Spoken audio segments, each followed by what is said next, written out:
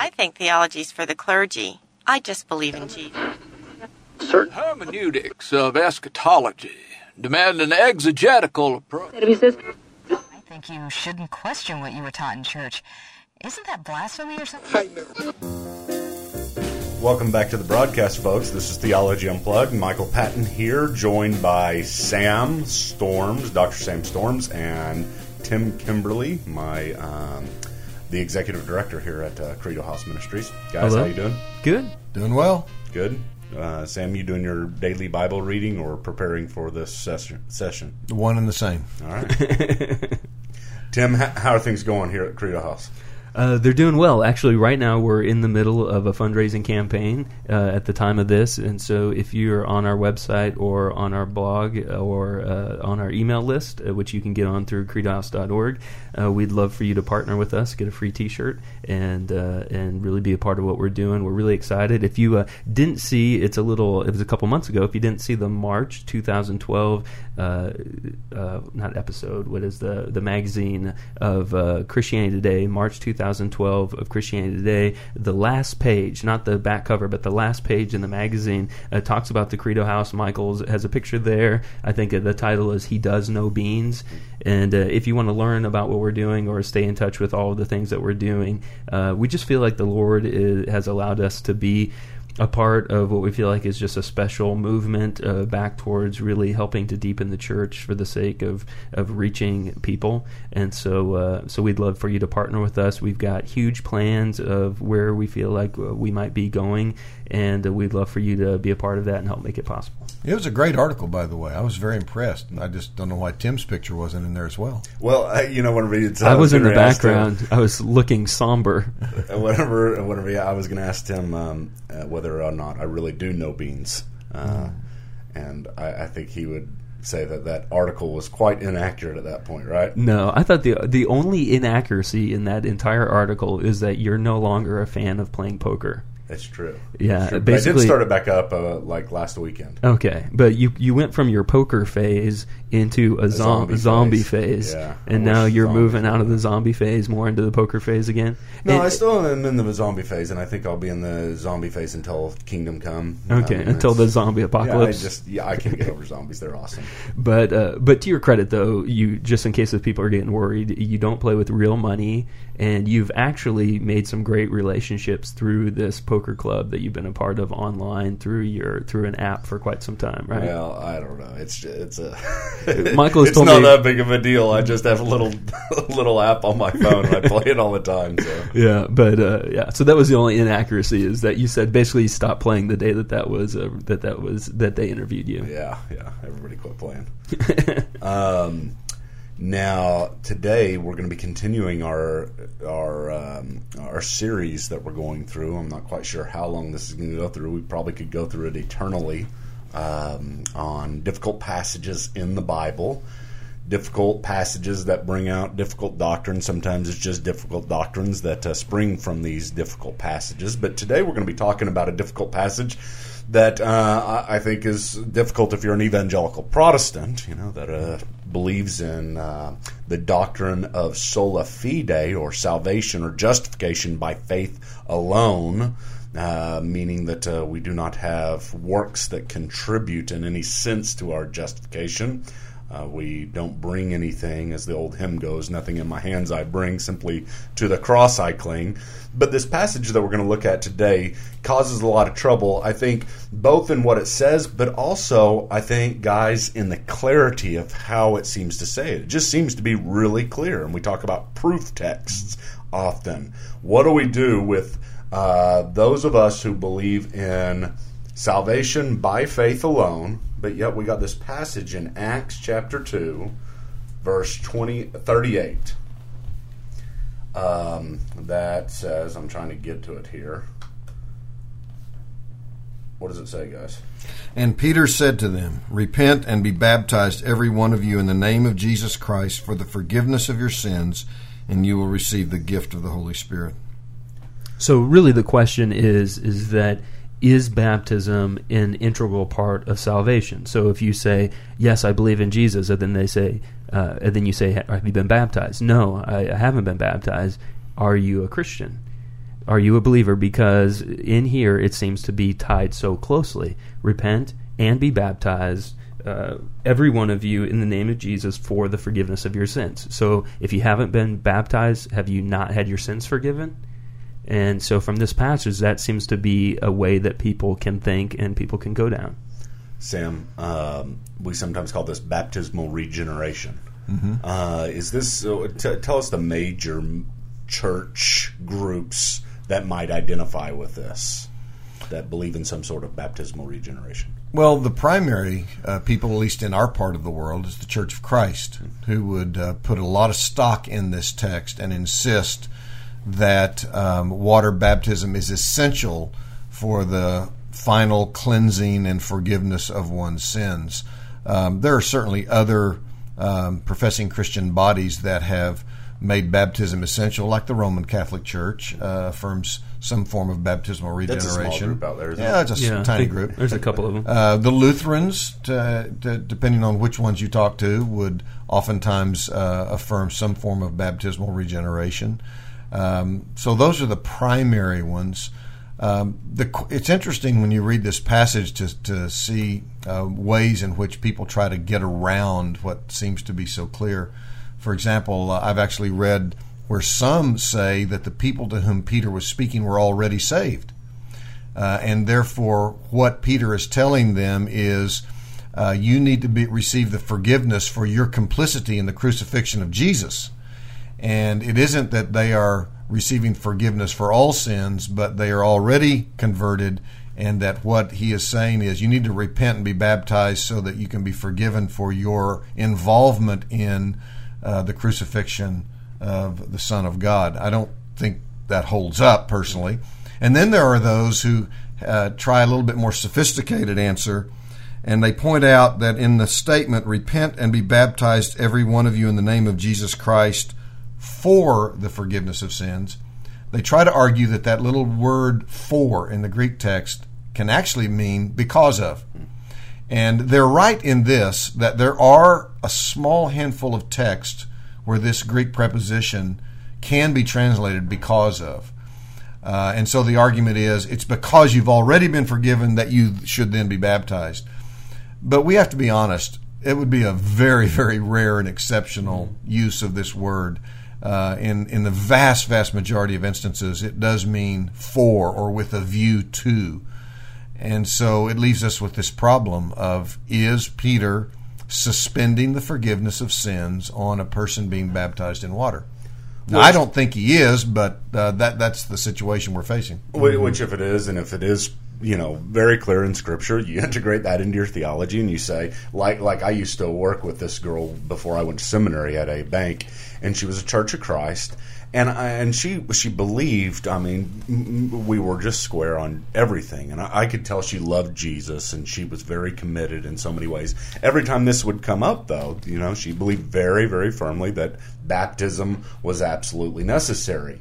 And her and I, that was really the main difference, doctrinally speaking, that I could tell, but practically in the love that we had for the Lord. And she wasn't worried about it. She was already baptized. It's not as if she's stressing and she's necessarily trusting in that or working her way to salvation.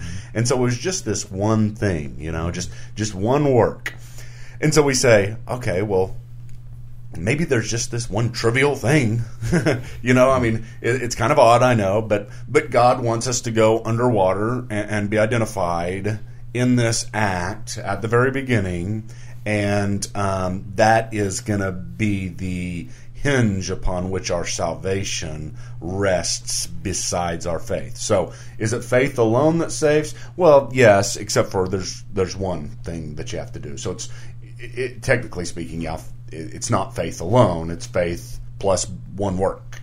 That's kind of where you open the door and you crack open this door and you say, okay, are we going to allow for this? Is this passage clear enough for us to say we believe in salvation by faith alone plus one work?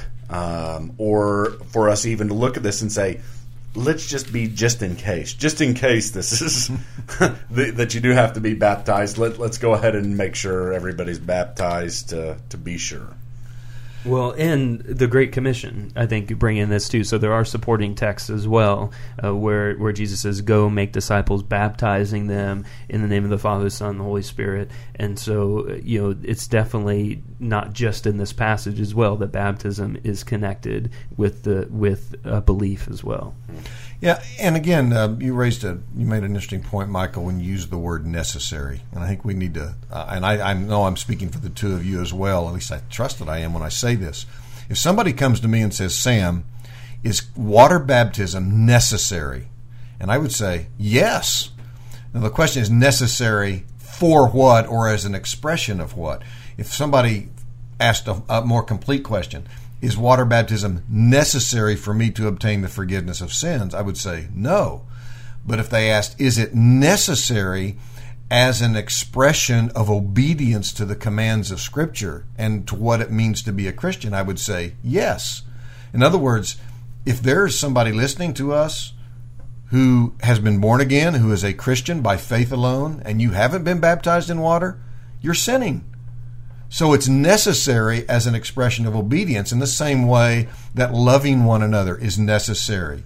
And being generous with our money to the church is necessary. It's necessary as an expression of Christian obedience. But to say it's necessary for the obtaining of forgiveness of sins, I would say no. And I've got several reasons why I would say that. I'll just mention them quickly. One, it's interesting when you read the Gospel of John, which we all agree is a evangelistic book. These things I have written to you so that you might know that Jesus is the Son of God, and by believing in him have eternal life. There's not one single reference to water baptism in the Gospel of John, and yet there are several dozen explicit affirmations that salvation comes to those who believe, to those who repent and believe. And we look at belief and repentance as two sides of the same coin. And then you have, for example, 1 Corinthians 1:17, which I always find interesting, where Paul says, "Christ did not send me to baptize, but to preach the gospel." Now, if water baptism is an essential element in the gospel message, in the sense that you must be baptized to be saved, how could Paul say that? How could Paul say he did not send me to baptize, but to preach the gospel? They're obviously two different elements. The gospel is wholly and completely wrapped up in what God has done for us in Christ, and it's sufficient in itself. Baptism is our response to it, but if baptism is necessary to salvation, I don't know how Paul could say that. And then take the book of Acts itself. I would encourage somebody who's bothered by Acts 2:38, just sit down and read through the book of Acts at one sitting. And take note, just mark on a piece of paper every time there's a reference to salvation and what is required. And you will discover that in every other case in Acts, multiple instances, it's either faith or repentance alone. No reference to baptism whatsoever. Even when it's spoken by the same person who Exactly. spoke this verse as well. Precisely. Yeah. Maybe Peter changed his mind. Yeah, so you have this consistent witness on the part of Luke in recording the words of Peter and Paul and others as well, that it is faith alone / repentance alone that brings salvation. But then on the other hand, you see another phenomenon in Acts, and that is that everyone who believes is in fact baptized. This idea of an unbaptized Christian is absent from the book of Acts, absent from the New Testament. So that ought to tell us something. It tells us that there is an essential relationship between genuine faith and repentance on the one hand and water baptism on the other, such that the New Testament never conceived of them as separable. We have this practice today, developed for whatever reason, that people get genuinely saved and then they wait a month, a year, 5 years before they're baptized in water. That was utterly unthinkable in the New Testament. It just never happened. In fact, many scholars believe that it was actually in the waters of baptism that faith was fully expressed, that it was in the waters of baptism that a person confessed Jesus as Lord and Savior unto salvation, and baptism was the necessary extension of their faith and repentance.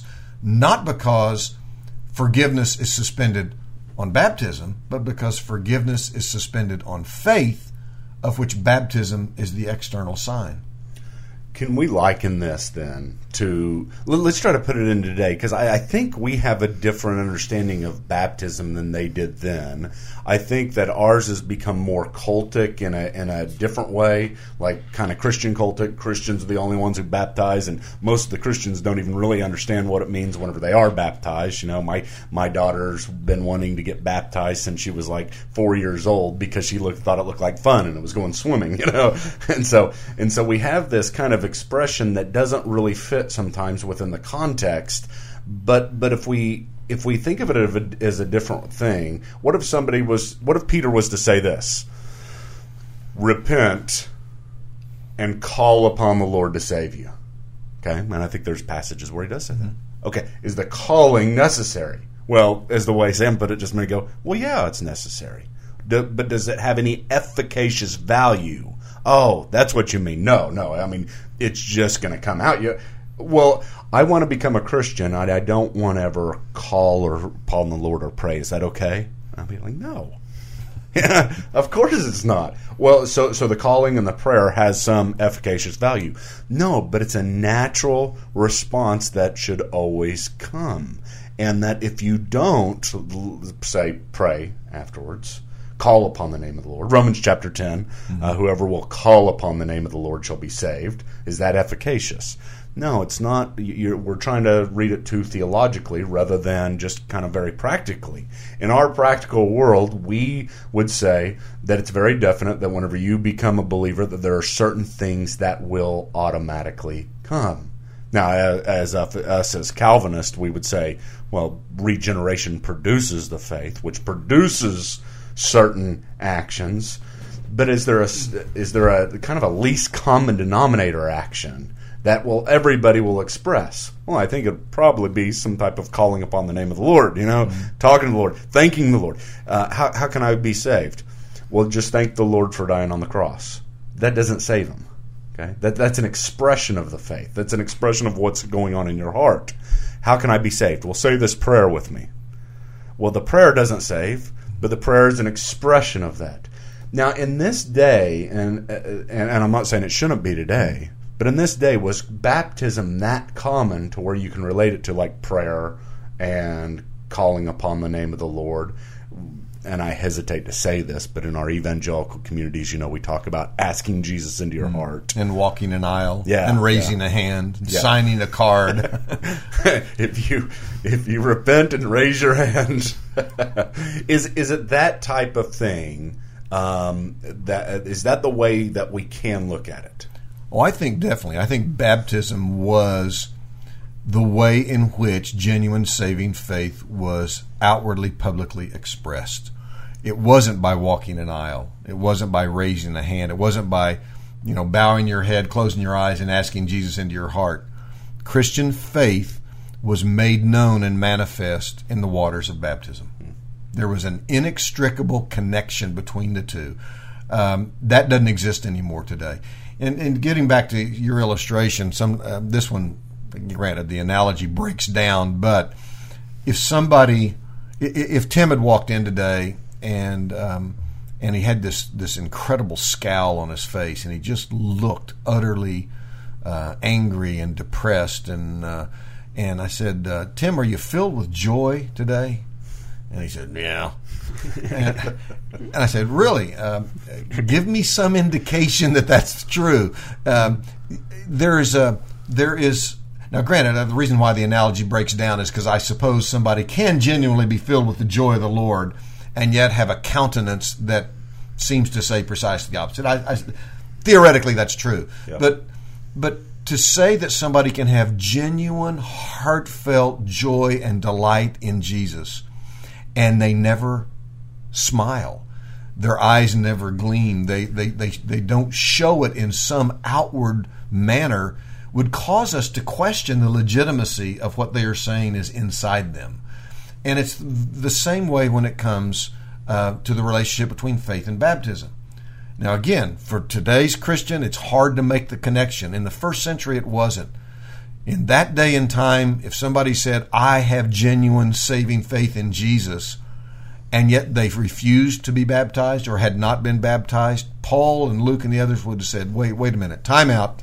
We've got a disconnect here, because the way we understand it, genuine inner faith, the reality of trust in your heart in Jesus, manifests itself in your willingness to publicly make that known in the waters of baptism as you identify yourself in his life, death, and resurrection. As you say, I am united with him. I am pledging myself to him to live to his glory. And so I think that intimate, inextricable connection between faith and water baptism, as we see in the pages of the New Testament, is similar to what you were talking about, this necessary expression outwardly of an inward reality.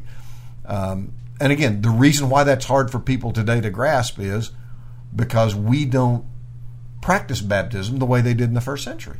In the first century, did they practice baptism outside of the Christian communities?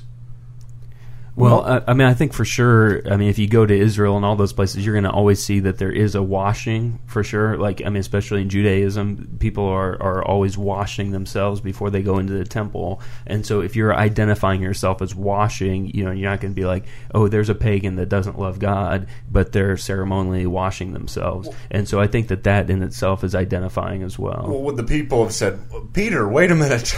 I think I know what repentance is. Changing my mind, changing my heart, changing my beliefs and my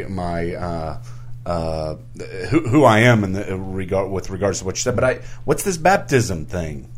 I baptized. Yeah, well, and with John the Baptist, it seems like people just knew as well. This didn't seem like to be a weird phenomenon, that people just knew they were going out to John and he was baptizing people out of that their hearts were repentant. And so we definitely can see culturally at that time that this wasn't a strange happening. Yeah, and remember what John said to the Pharisees when they came seeking his baptism, and he said, you brood of vipers. He said, bring forth fruits in keeping with repentance.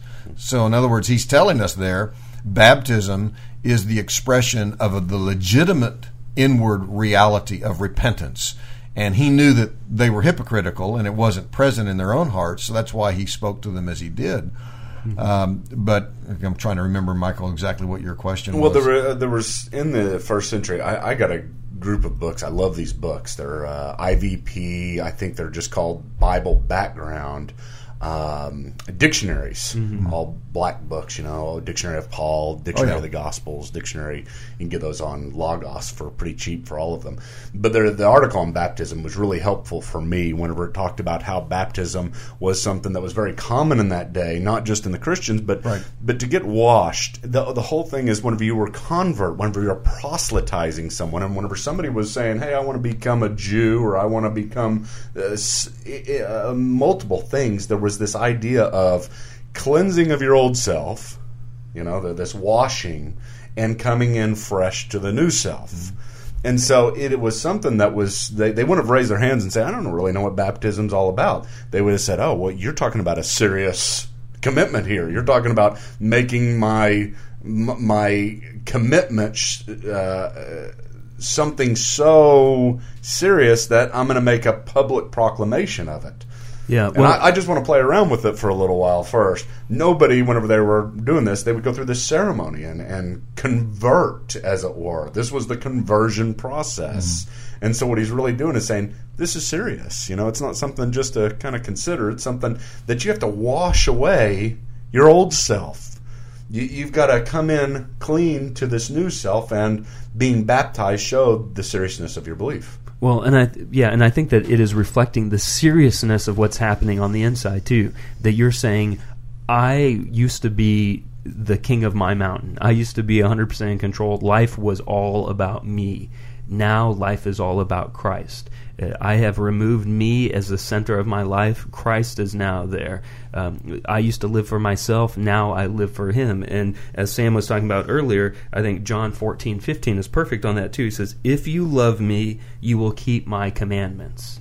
And so with this idea of if someone, I would never say that your baptism saves you, because that's ridiculous, because you're not replacing you as the center of your life with baptism. You're replacing you as the center of your life with Christ. And now with Christ as your center of your life, you're saying, do whatever you want to do in my life. Have your way in my life. What you say, I will do. If you say jump, I say how high. And he says, I want you to be baptized. And if you say, no, I'm not going to be baptized, what I'm wondering is, if Christ is the center of your life, you love him, he has forever set you free from the sin. He has said, take my yoke and you'll find rest from your souls. And he says, I would love for you to be baptized. And you resist that, I would question, why are you resisting that? Now, I know a lady, when I was pastoring in Portland, she almost drowned in a pool when she was a kid, so she's deathly afraid of water, and she's deathly afraid of being in front of people. So baptism confronts her two greatest fears in life, is being in front of people and being held underwater by someone else.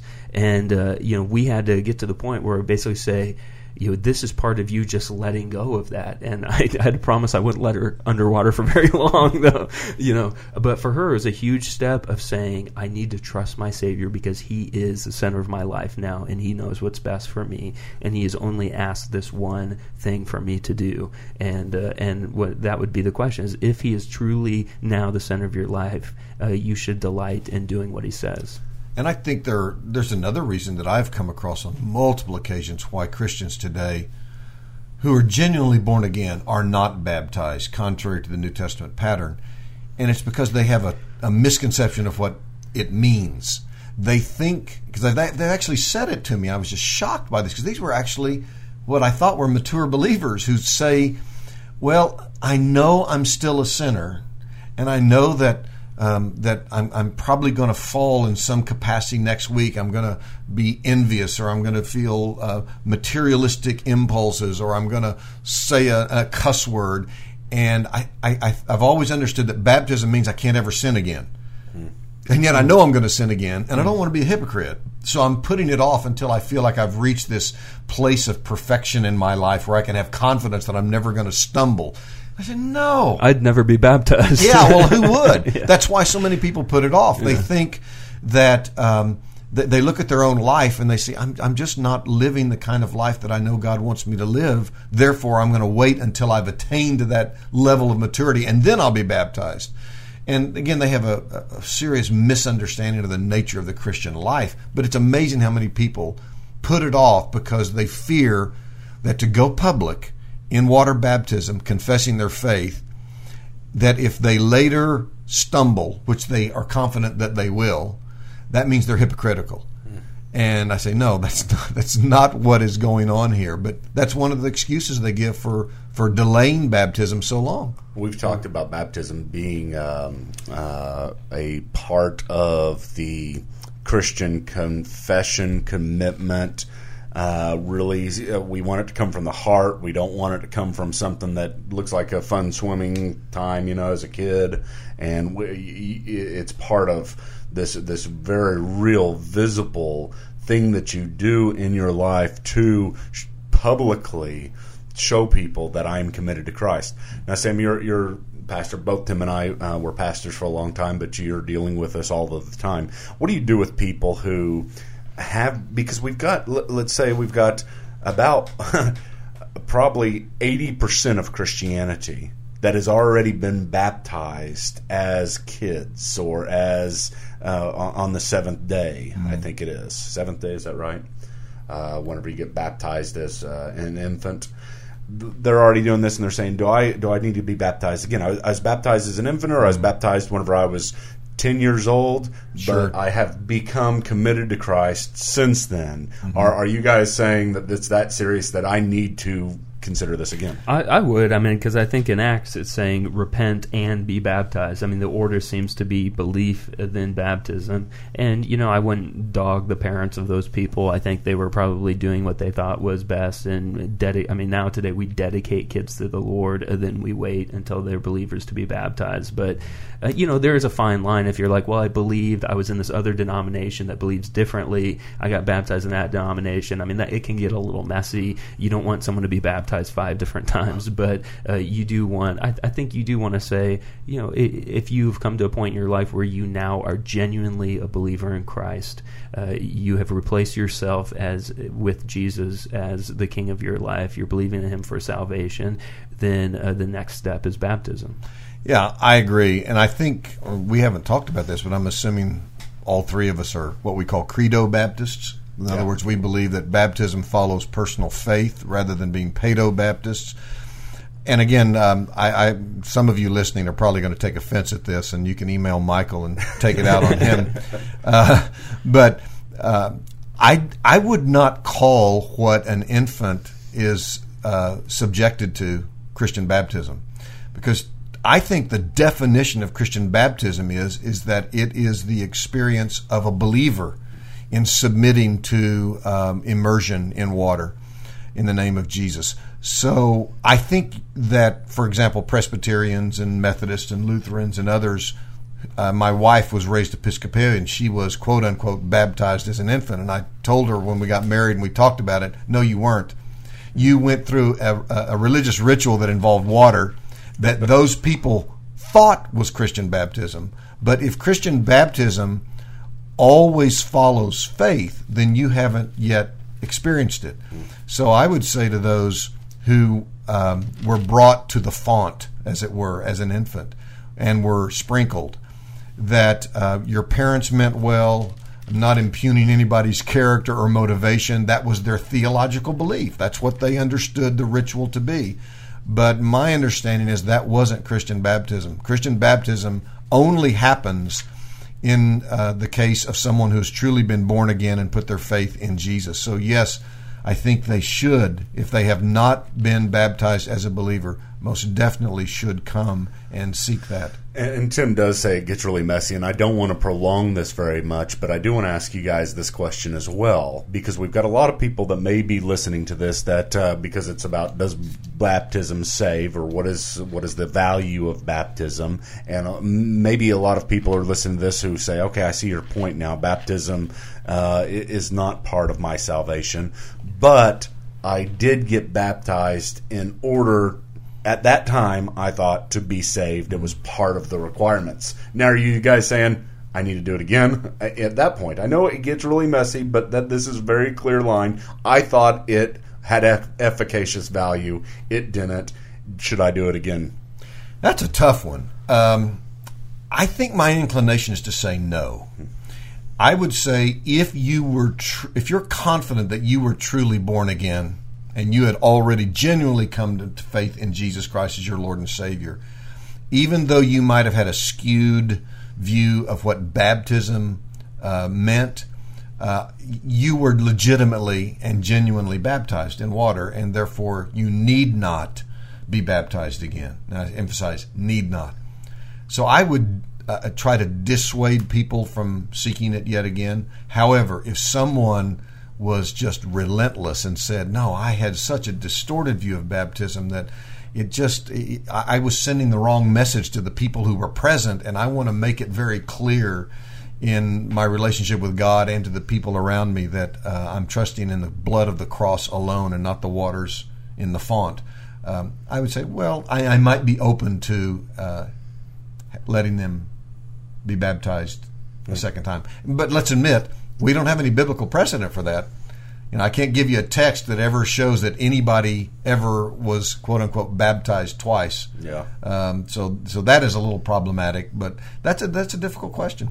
Yeah, I'd agree with that too. And I think I wouldn't be tough on someone who's just really wanting to obey the Savior that they love. I was baptized twice. Yeah. I was baptized at 12, and I really felt like it was just a fun experience. I wanted to play in the waters and saw people do it. Are you convinced you were born again when you were baptized?